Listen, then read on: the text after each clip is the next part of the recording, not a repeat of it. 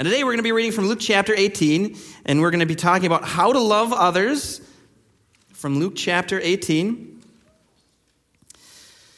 And it starts with our pride. Loving other people really starts with your pride. And I don't know about you, I don't know if I was uniquely prideful, but I just remember as a young person, I was so prideful. I cared so much about myself and my image before others that I remember I'd go to school and I think I had something good to do or good to say, and then I would say it and turns out it didn't go very well and I'd get laughed at or whatever, and I would go home and I couldn't sleep at night because I was so crushed by my public humiliation. I remember I was a short kid, and I was good at basketball, and I loved it because it was one of the things that I could just take the tall kids to, task for, and everyone was always shocked and everything, so loved basketball. And I remember when I was in third grade, I was just so excited because we started basketball in gym, and we picked teams, and back in the day, you just put this little funny, little red vest on, and I was so excited, I wasn't even paying attention to who had the red vests on. And they inbounded the ball. My team inbounded the ball, and I ran, and I stole it from my teammates, and I shot it in the wrong hoop and nailed the shot. And I was like, I'm amazing. And then everybody just was laughing. I was like, what are you laughing at? That was amazing. You should be cheering. And I found out I scored in the wrong hoop. And I was just so crushed. I just couldn't sleep at night. And little did I know I'd grow up to be somebody who says something humiliating every day. And thankfully, I sleep so much better at night because I'm just so used to it. It doesn't even affect me anymore. I sleep like a baby. It would hurt so bad if it didn't happen so much. And the interesting thing is, as often as I've been humbled in my life, you think I'd have learned, but for some reason, I slip back into self-righteousness. And the reason why is because that I suffer from devastating spiritual amnesia. And we all do. Look at the Israelites. The Lord can appear to us in a pillar of fire by day and a cloud by night, and as soon as it's gone, and maybe even sometimes when it's there, we're completely blind to his purpose, his will, and himself. We suffer from devastating spiritual amnesia, and we go from being humbled in one moment and realizing I need the Lord to the next minute saying, actually I'm pretty great. And the Lord has got a message for us. If you're in that state right now, if you've been distracted, if you have begun to trust in yourself rather than the Lord has a message for us. And I think it's actually a lot of us. I mean, we yin-yang, don't we, between just being crushed. I'm such a sinner, God must hate me, to, I'm actually pretty perfect. I mean, just yin-yang back and forth. And I think all of us experience this type of ridiculous self-righteousness at different points, and you see it in a variety of ways. One is that every encounter you come across, you think you're right. And it starts from every conflict. You think you're the hero. You think you were the victor of the argument, the conversation, the situation. And it starts from a young age. We had Thanksgiving at my parents' house, I remember one year, and they had this, smaller home, and our family was growing. My sister was having all these kids, and I've got these wonderful nephews and this adorable niece. They're all pretty much grown up now. But my niece was 4, and, to accommodate everybody around the table, we had to have folding chairs, and they were in the corner. And so it was she didn't have a chair, and somebody should have got one for her, but we're like, hey, sweetheart, why don't you go get a chair? That way you can sit at the table. So she goes to the corner, and she picks up a folding chair, and everyone's already seated around the table. And she picks up the folding chair, and blammo, she delivers a chair shot to her brother that would have made Stone Cold Steve Austin hitting The Undertaker look weak in 1997 at WrestleMania 22. I mean, she just, blammo, just takes him out, and he's just bawling his head off. And they have this big fight, and we separate them, and everybody calm down. And I take my little niece to the next room, and I say, all right, now, sweetheart, we got to go apologize. And she goes, but his head was in the way. I mean, just dead serious. Why would I have to apologize for that blockhead? Can't he see I'm getting my chair, And it just starts from an age. And now that we're older, we're not any better. We just have better filters. and we know how to look good.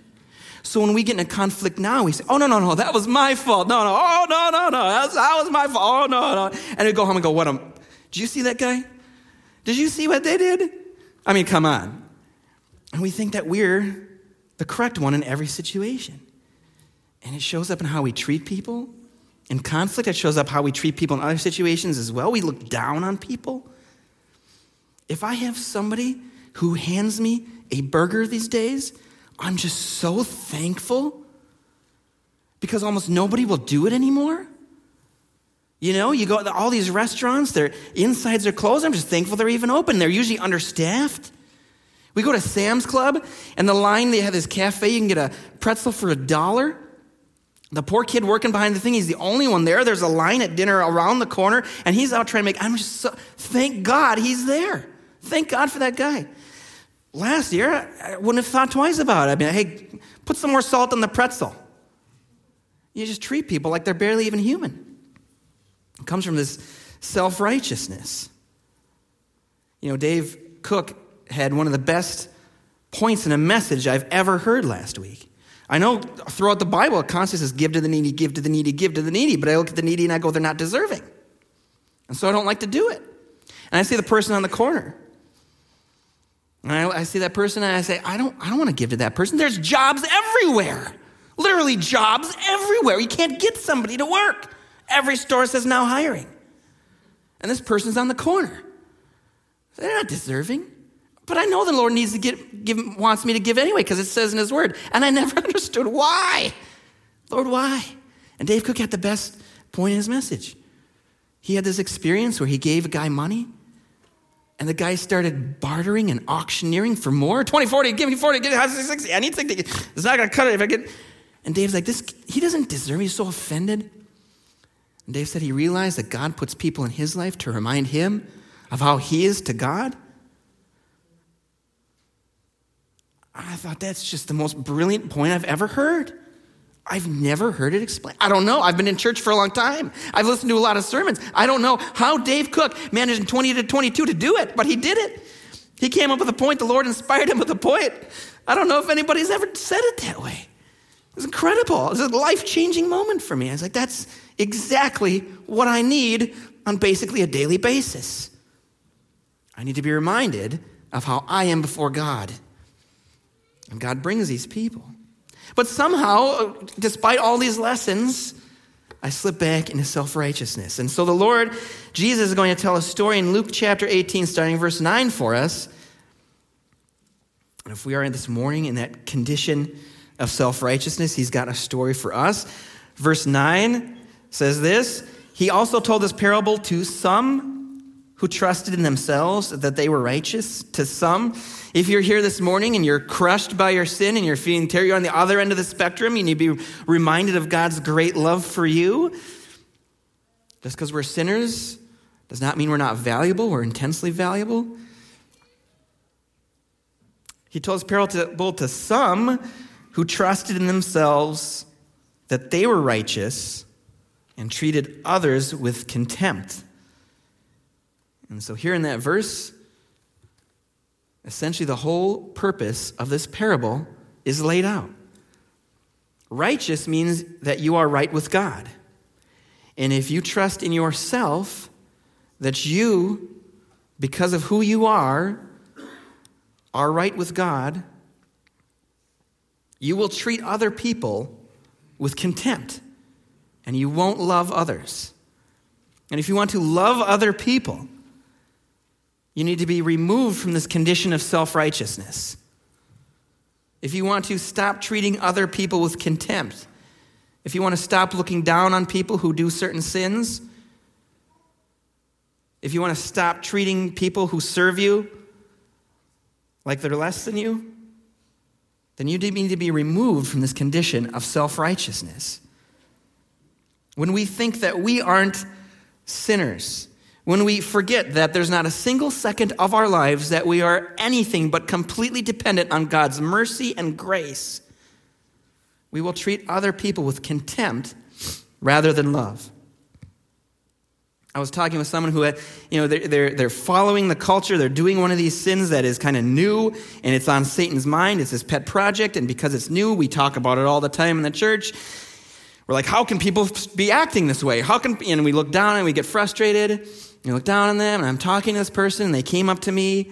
They were the one who came up to me, and they said, I think that you're wrong, and I think this and that other thing, blah, blah, blah. And I was immediately just put all of that frustration that I have, all of that pride that I have in myself at being able to read God's word and not follow the culture in this way, all of the conversations I've had which have, dehumanized the situation and turned it into an argument to win rather than the person be saved. It just came out. I'm talking with this person, and it's just like, it's just another dumb argument. And I'm talking to them, and I'm just like, how do I get out of this, Lord? Like, where is your spirit in this conversation? I do good in a lot of these conversations. I'm doing terrible in this one. And I'm sitting there, and why? And it's because I was forgetting that I'm no better than them. My sin is just as disgusting. My sin is just as offensive to God.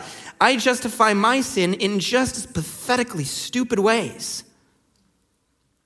And once I remember that, suddenly the conversation goes a whole lot better. When we think we aren't sinners, we treat people with contempt rather than compassion. Who do you treat with contempt?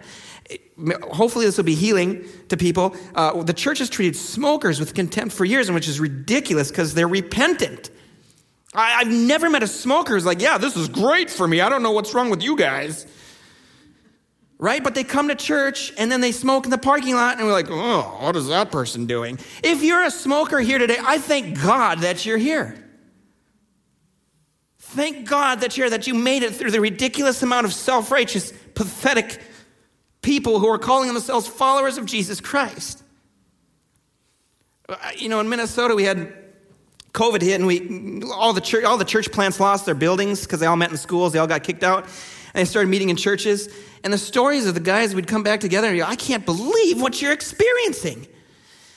The dead little dying church, they're big, nobody coming on a Sunday morning. This vibrant young church plant that has no money comes in with all these people to worship the Lord and praise the Lord. They got to use the building on Sunday night because, the other church with 5 people who are, they've run everybody else out, essentially. They're meeting on Sunday morning. And, they come and they find out there's a smoker in the parking lot. They come say, you can't meet here if you're going to smoke but there's no smoking in our parking lot. Well, who are you trying to reach? If you're a believer and you're a smoker, praise the Lord. We've basically run an entire group of people out of salvation by judging them. And they're repentant.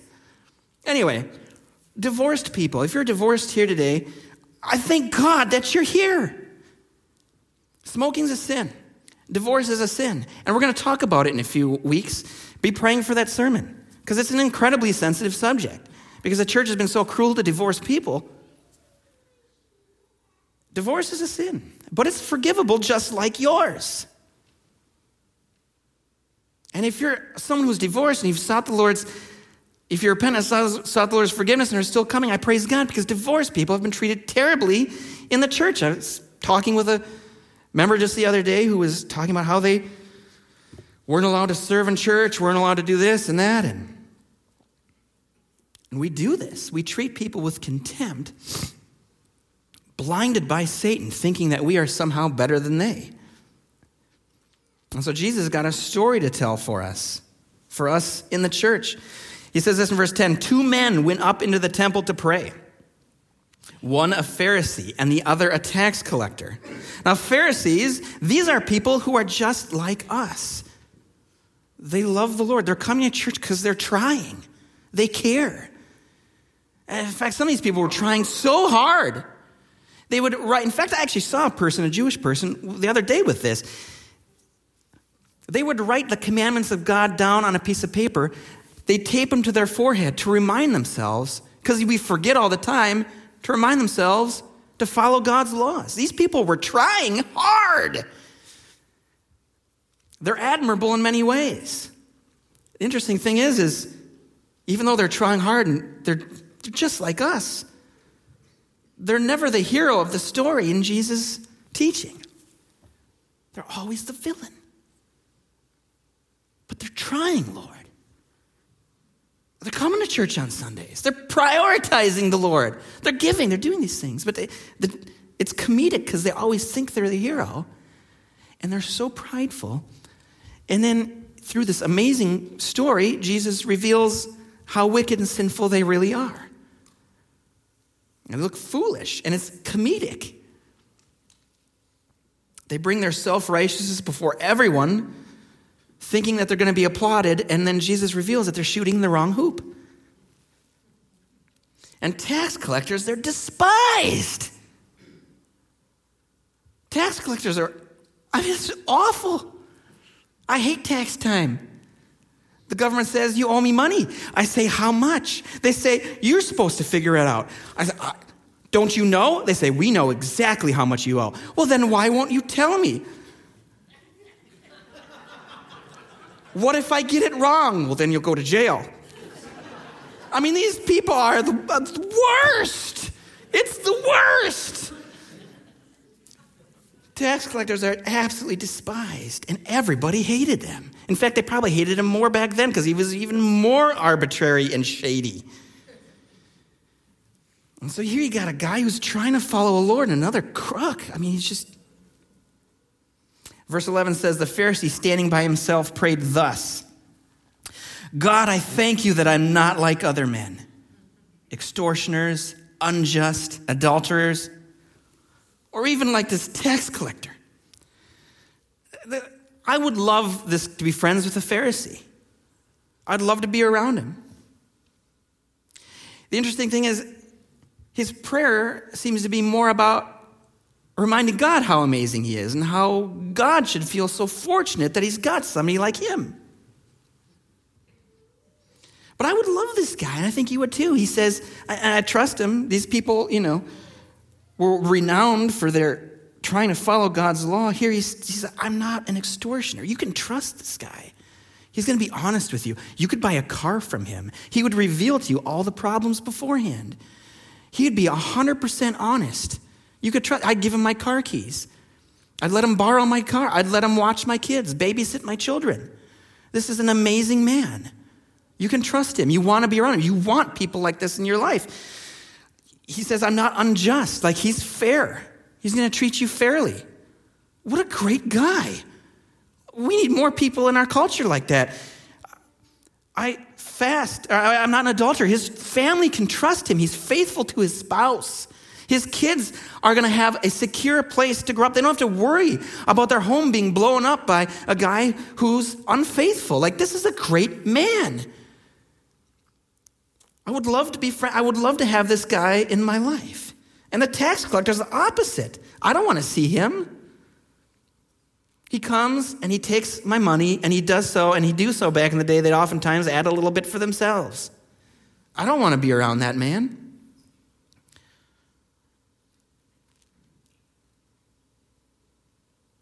The Pharisee's a great guy, but he's sitting there.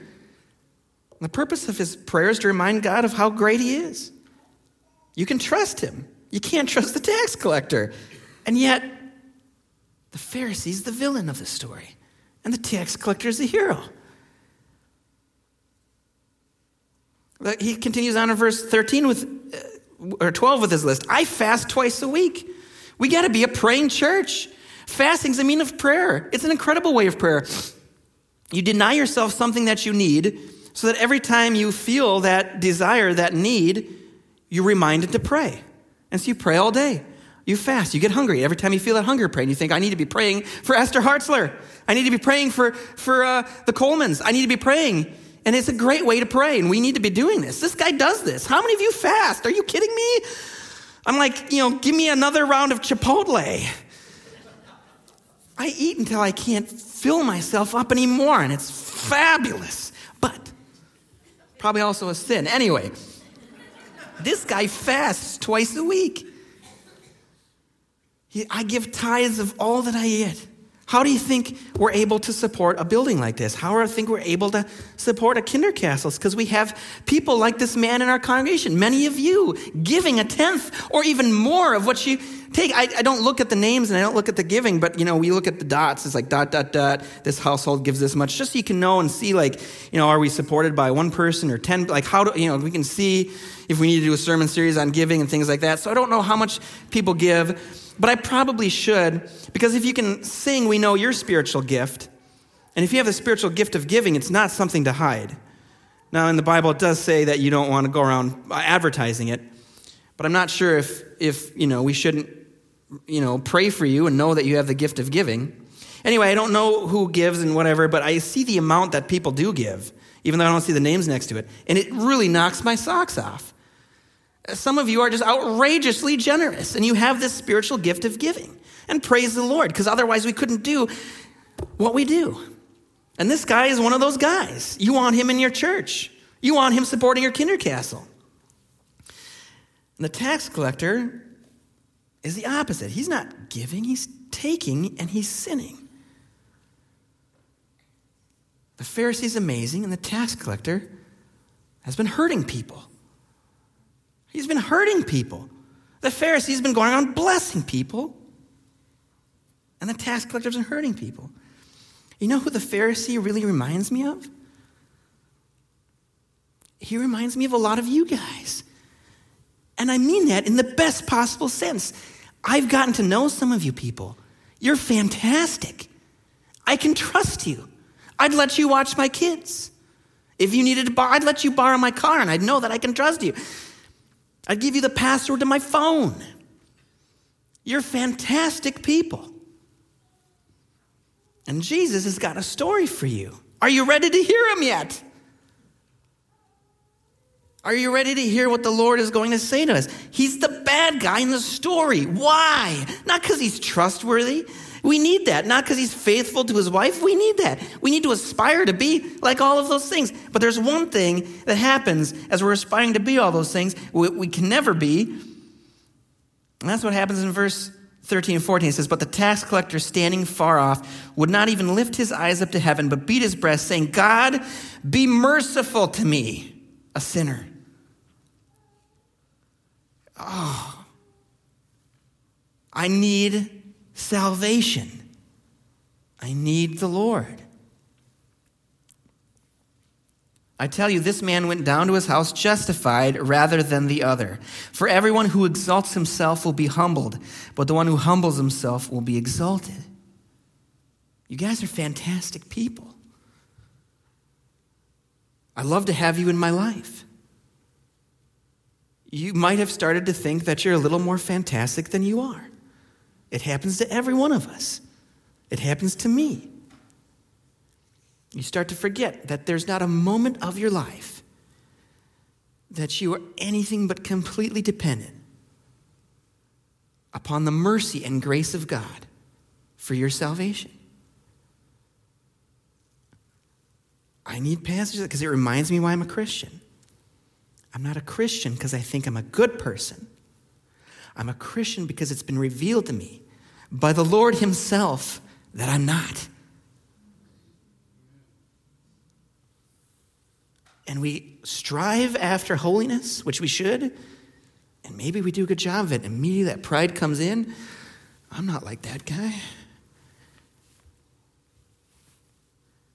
And church becomes a museum for saints rather than a hospital for sinners.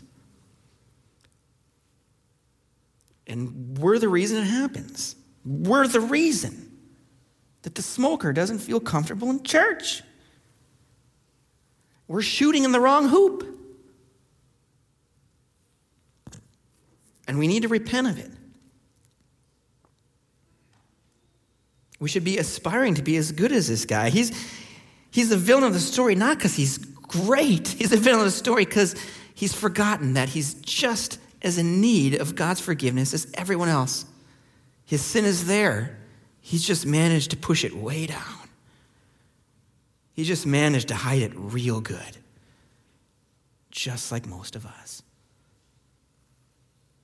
He's still just as in need of salvation as the person he's looking down on. And if we think that, we'll look down on people and we won't love them. Can you hear the word of the Lord yet? To you in your life, who are you looking down on? Who do you think you're better than? You're in the same basket as everybody else. You're not the hero. Jesus is the hero. It's very disorienting to read the teaching of Christ. He leads you one way and bam, all of a sudden reveals that things are actually different. It's an incredible teaching style. He's a master teacher. And here he leads everyone in the story of how you think that, and everybody listening was probably religious, that you were the good guy. But in the end reveals that you're just as in need of him as ever. I tell you, one of them goes down to his house justified. It's the tax collector. He's the good guy. He's made right with God. The Pharisee is not made right with God. This can be a salvation issue. There's actually entire denominations of churches that teach this way. That sanctification, which is being made right with God, being made holy, being made sinless, happens now. And that you can be made sinless now. And that appeals to the Pharisee so much. And it's a salvation issue. And I worry about the salvation of anybody who believes that way. Because if you think that you have been made sinless now, not that Jesus Christ is taking the punishment for your sins, not that you're not growing towards Jesus Christ, not that you're not overcoming sin, not that in God's eyes you aren't completely forgiven and restored, but not committing sins. That's what some of these denominations teach. You're literally taking people away from Jesus Christ and leading them on the path to hell. Because if we think that we have stopped sinning now, then we stop realizing our complete and utter dependence on Jesus Christ for our salvation. We think, I've made it. And as soon as you think you've made it, you are more lost than ever. Jesus made it for us. And if you ever stop looking at him, you are lost. And you're playing for the wrong team, even though you may be sitting here today in church. If you think you've made it, you're playing for the wrong team. And you need to get back on Jesus' team. He's made it. The tax collector stands at a distance. He looks up to heaven, feeling personal unworthiness. He beats his breast, a sign of grief. He's moved to repentance over conviction at his failures. He cares. Do you care about your sin? It's very easy for me. I'm trying not to be a hypocrite here. I'm right in here. It's very easy for me to completely stop caring about my sin because I think I'm so great. I think everything I do makes sense. And when you think about your sin, you should care. You should be disgusted. You should be horrified. The interesting thing is when you're in Christ, you don't feel condemned. And so you can talk about it and think about it without feeling like you're horrible and blah. Because you know the love of God in your life. The love of God gives you the strength to address your sin in a healthy way and recognize it, talk about it, admit it, and still have great self-esteem. You know why? Because I'm loved by the Lord. Admitting your sin does not mean you need to be depressed. Without the Lord, we certainly should be. But with the Lord, he gives us such incredible value. We can address it. We can talk about it. Do you care? One of these is the good guy. The good guy cares. He knows how he's hurt God and others. The Pharisee is completely unaware. He thinks he's a great guy. He's causing people like the smokers and the divorced people, all the people who need the Lord and need forgiveness and need salvation. He's causing them to leave the church. He doesn't even know. And he thinks he's so great. He's completely blind to his sin. It's disgusting. One of these guys is a good guy. He cares. He repents. He looks for the mercy of the Lord. Good works are never enough. We should be looking to do them so we can experience the joy, the blessings, the community of God. But it's never enough to do good works. We have to look to the Lord, constantly humbling ourselves. If you want to know if you're a Christian, imagine yourself standing before the Lord And imagine him asking you, why should I let you in? If you say, I've read the Bible. I served in church a lot. I gave tithes. I was a good guy. I didn't do these sins. I didn't do those things. I wasn't like that guy. You're not a Christian. And this is our natural bent. We make a list of do's and don'ts, the things that we're good at and things that we're not. And we include all the things that we're good at on the list of what people should do. We look at that list and we say, I do all of these. I give myself a high score. And then I look at you, and you're not as good as that one thing that I'm really good at, and so then I think you're not quite as good as I am. And then we leave all the things we're bad at off the list. You don't even have to be religious to do that. It's just what people do. Look at, do you drive an electric car? Do you recycle? Are you tolerant? Do you have your vaccine? Are you wearing your mask? This is just what human beings do. And we in the church do it as well. I'm in a small group. I serve on Sundays. I give of my... It's the same thing. We're the same. And yet we look down on them, don't we?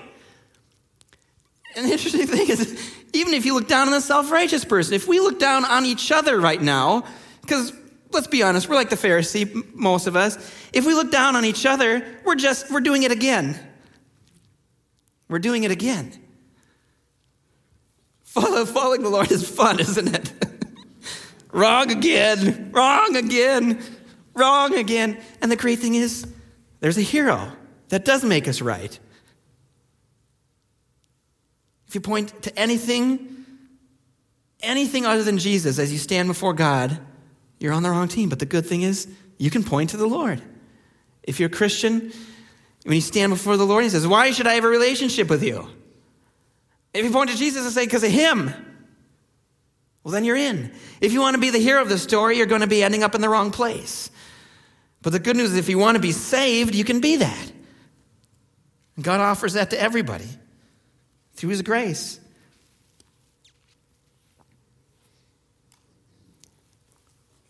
Romans chapter 3:10 says, as it is written, none is righteous, no, not one. Romans 3:23 says, for all have sinned and fallen short of the glory of God. Why isn't this book bad news? It's because of Jesus. When we trust in the Lord, we get his righteousness. And when we trust in the Lord, he takes our sin. He takes our unrighteousness on the cross. We're made righteous not through ourselves, but through Jesus. You can't be the hero of this story, but you can be the one who's saved. And you can point to the hero. And this is 2 Corinthians 5:21 says, for our sake he made him to be sin who knew no sin, so that in him we might become the righteousness of God. Even though we can't do anything right, even in our good works, we sin by looking down and being prideful. It's just every single thing we do, tainted by sin. But it's good news because we're righteous in him. We're the righteousness of God. Even though I can't do a single thing godly, I am made righteous. And it's a happy ending because of the Lord. Romans 3:22 says, the righteousness of God through faith in Jesus Christ for all who believe, for there is no distinction. Psalms 32, verse 1 through 5.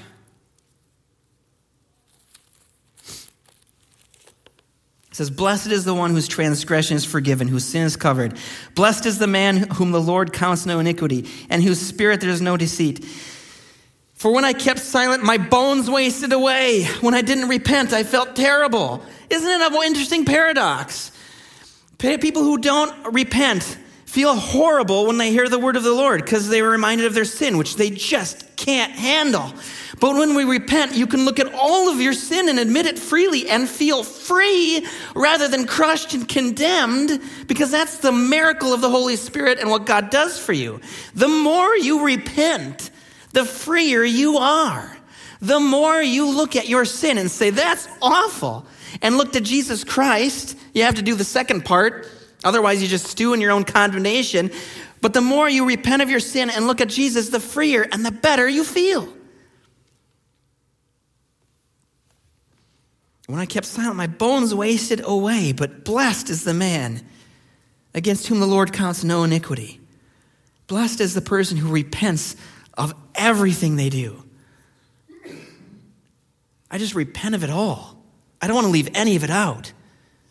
If I go do something good, I need to repent because I did it, because I think I'm amazing.